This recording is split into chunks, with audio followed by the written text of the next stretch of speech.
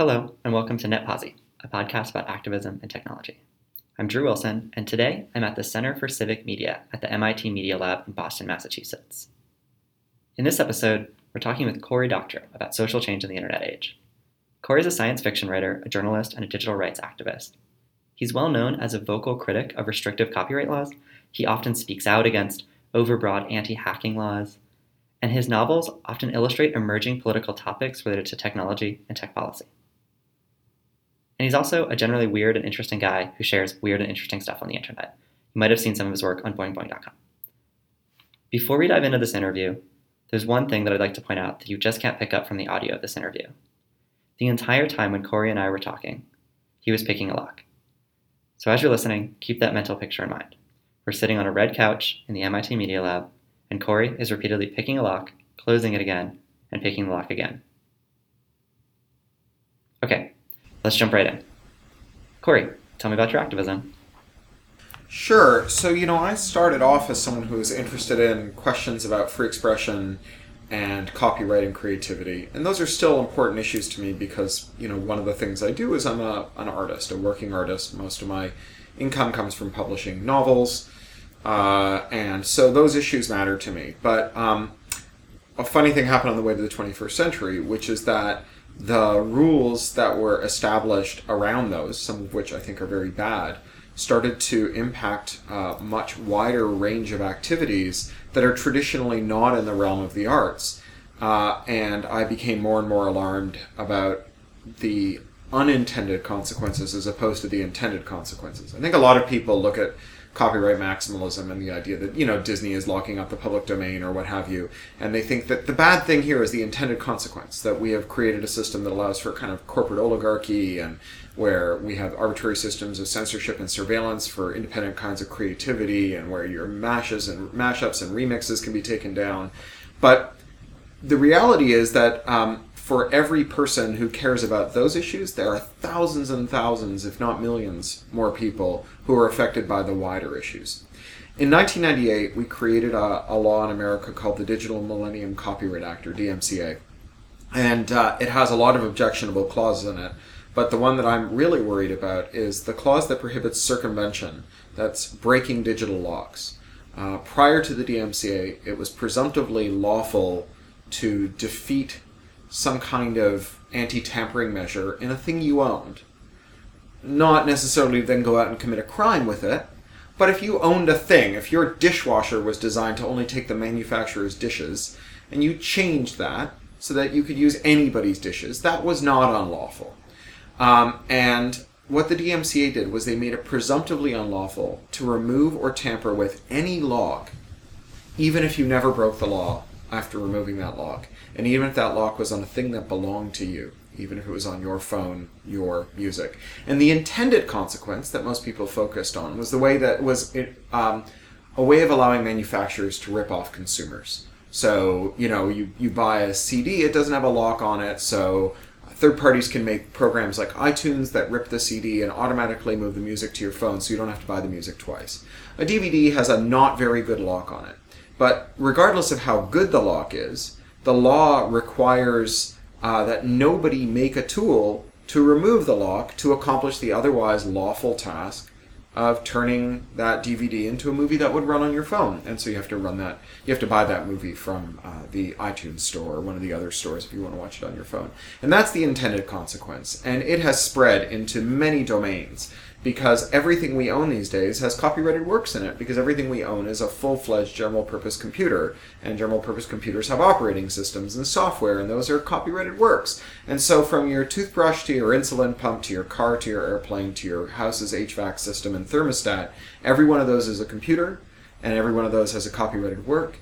And these days, every manufacturer has said, I could make more money if the only people who could supply parts for this was me, and I could make more money if the only people who could repair this was me, and I could make more money if the only people who could add on to this or approve software for this was me. And so they've all added the thinnest possible digital lock, not a particularly effective one, but a legally sufficient one to stop third parties from making parts or consumables or changing the functionality of these devices.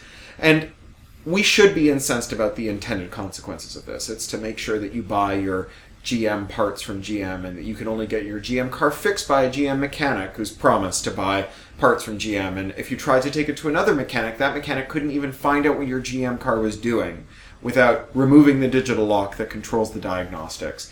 And that's the thing we should worry about because it's a ripoff. But where this unintended consequence rears its head, and the thing that we should be really, really worried about, the thing that eclipses the creative concerns and the commercial concerns, is security research. Because we have exactly one methodology for figuring out whether something is secure, and that's disclosure. Anyone can design a security system that works against themselves. All that means is that it works on people who are stupider than you. And somewhere out there is someone smarter than you who can figure out how to defeat that security system. This is the difference between science and alchemy, is whether or not you disclose your findings so that third parties can subject it to adversarial review. And we now have a situation where devices from medical implants to cars exist in this zone where federal governments around the world, because the US has exported this policy to all of its major trading partners, will spend tax dollars, or tax euros, or lira, or whatever, will spend tax money prosecuting people who divulge vulnerabilities, programmer defects, in systems that have the power of life or death over us. And that doesn't mean that those defects go away, and that doesn't mean that those defects aren't independently discovered. It means that you and I, the users of those systems, have no insight into whether or not they are safe for our use, but spies and criminals and law enforcement and griefers and voyeurs avail themselves of these bugs that exist in these devices, which have become long-lived reservoirs of digital pathogens because no one's allowed to report on them, and they exploit them to our detriment. And that is things like VW and Dieselgate, and Chrysler recalling 1.4 million cars because they had long-lived vulnerabilities in them that allowed anyone in the world to control their steering and brakes over the internet. And that is medical devices, like the medical devices we heard about this year at the Copyright Office and their hearings on this. Jay Radcliffe, who's a type 1 diabetic and has audited the source code on the major insulin pumps, says that he would prefer to take years off his life by manually testing his blood sugar and sticking himself than use an automated pump because they have wireless interfaces, and from 30 feet away people can kill you in your boots, right? And this is the thing that we should worry about, not whether or not you can make mashups, as important as that is, not whether or not you're being ripped off with the inkjet printer business model for your car and your house and everything else you own, although that's important too, but whether or not the nervous system of the 21st century, the internet, and its endpoints, the general purpose computers, have been turned into reservoirs of digital pathogens that can fuck you in every way from asshole to appetite. In a time when there's like a refugee crisis in Europe, when there's climate change, when there's these giant issues, like, how does this fit into that? So, it's true that the issue of the internet is not the most important issue we have. As you say, there are millions of Syrians on the move, and they're just one tranche of refugees on the move in one region. There are refugee crises that are nearly as big in other places in the world that just don't affect as many rich white people that we don't hear as much about. There's climate change, there's systematic oppression and, on the basis of gender and race and sexuality and so on. All of those are giant, horrible, terrible problems. And every one of those fights is fought and won or lost on the internet. And it's fought and won or lost with digital devices. And unless those devices can be made safe for human consumption and safe for human coexistence, then every one of those fights is going to be lost. Right? We need computers, we need an internet of things that do what they're told, that act on our behalf, that don't betray us, that don't treat us as things. Otherwise, we can't win any of those struggles. With that in mind, is there who do you see as the enemy here? What is the overarching thing that these movements are about? That copyright reform is about? That people who are helping refugees? What's the overarching thing here? Is there one? Well, I think that there's more than one common theme among them. So in the realm of computers, I would say that we have a combination of perverse incentives or moral hazards, bad market economics, and authoritarianism that kind of come together. So we have this normally in unequal societies.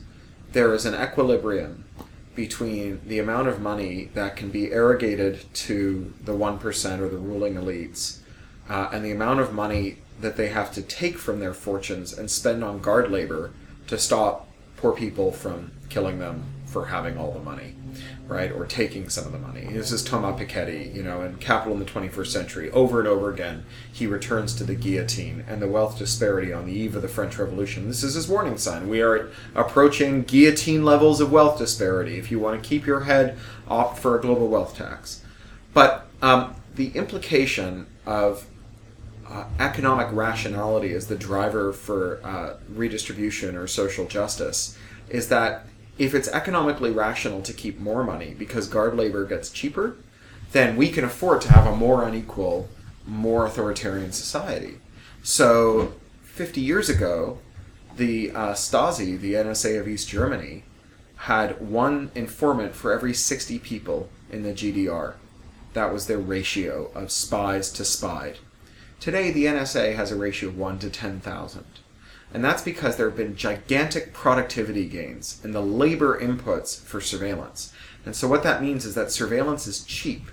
And what that means is that surveillance as part of guard labor has moved the equilibrium point for when we need to build schools and roads as opposed to guns and walls. And so that's one piece of this. Another piece of this is that wealth disparity is created through automation. So having a lot of margins or very high margins through digital logs produces rich people. So GM's executives get bigger payouts when GM can return to its investors higher dividends because you and I aren't allowed to get our cars serviced by independent mechanics. And so the interests of wealthy people, when wealth is very concentrated, even in the most liberal of democracies, trumps the evidence. And so although the evidence is self-evident that it is better for society, for car owners, for the world, for me to be able to bring my property to any mechanic and ask that mechanic to fix them, and that the state shouldn't be intervening in my property relationships. And there's no theory of capitalism that says that my private property should be regulated by the state because there's a copyrighted work inside of it. This is just a theory of oligarchy. But the oligarchs who control the money and policy outcomes have a need to override the evidence here, and there's a kind of interreaction where the more evidence they override, the richer they get, the more evidence they override, and the more technology there is that isn't controlled by its users, the easier it is to surveil people, and the less of anyone's individual fortune needs to be turned into a social program because you can devote a much smaller sum to mass surveillance. So these are interrelated facts. Now, the other crises that we experience, like the climate crisis and the refugee crises, those crises are in part the outcome of not having evidence-based policy. This is the classic idea of corruption, that if there's someone who's getting rich by doing something that isn't in the public interest, and they are rich enough, then they can influence the state to allow them to continue to keep doing it. And climate change is the result of a very concentrated set of benefits and a very diffuse set of costs. We all bear a little bit of the cost of climate change, but the benefits of the activities that led up to climate change are disproportionately in the hands of a small number of people who fund climate change denial and who fund inaction on climate change. The refugee crisis is intimately related to climate change because, of course, it's in part driven by it. The Arab Spring was not just kicked off by transparency and surveillance, it was also kicked off by famine. And so famine is an outgrowth of climate change, exacerbated by bad market economics. You had giant investment banks cornering markets on agricultural staples, and all of these factors are all interrelated. Do you see a path out of this? Do you see a way forward? So I'm a great believer in hope as opposed to pessimism or optimism. So a way forward, I think, often implies, do you have a program that takes us from here to utopia? And I don't have that program. What I have is a next step. Because the first casualty of any battle is the plan, right? I don't have a long, involved plan that takes us from here to utopia. But I know a thing that we have to do If things are going to get any better, there is one thing we have to do, and that's to make our computers obey us. Because nothing can be fixed unless we have computers that obey us, that we can use to coordinate our actions. Pessimism and optimism are predictions about the future, right? The future will be better, the future will be worse. Science fiction writers have no business making predictions about the future. It's like drug dealers who sample their own product. It ends badly. And the reality is that if I felt that the future was foreordained to be wonderful and that the computers would become our allies instead of our adversaries, I would get up every morning and do everything I could to make that our future. And if I was pessimistic about the future and I thought that we were building the infrastructure of a kind of surveillance state that gives us both Orwell and Huxley with a bit of Kafka thrown in for, zest, I would get up every morning and do exactly what I would do if I was optimistic. So instead of being optimistic or pessimistic, I'm hopeful. And hope is why, if you are a refugee whose ship is sunk in the middle of the Mediterranean, you tread water. Not because you're going to be picked up. Almost everyone whose ship sinks never gets picked up. But because everyone who was ever picked up treaded water until help arrived. Right? And it's the necessary but insufficient precondition for effecting a better change. And so I have a thing I know I can do and that maybe you can help us with. That is making computers free and open and having a free, open, and fair electronic infrastructure for the information age. That I think will improve all of those other fights. And I don't know how to win all those other fights. I just know how to lose them. And you lose them by not having the infrastructure. And so that's the thing I'm going to do. And then we'll figure out what to do after that happens. Thanks. I have one question that I like to ask folks, and it's about magic. Okay. If you were able to wave a magic wand and have one thing changed, one thing in the world changed that would help achieve the things that you want to achieve, what would that be?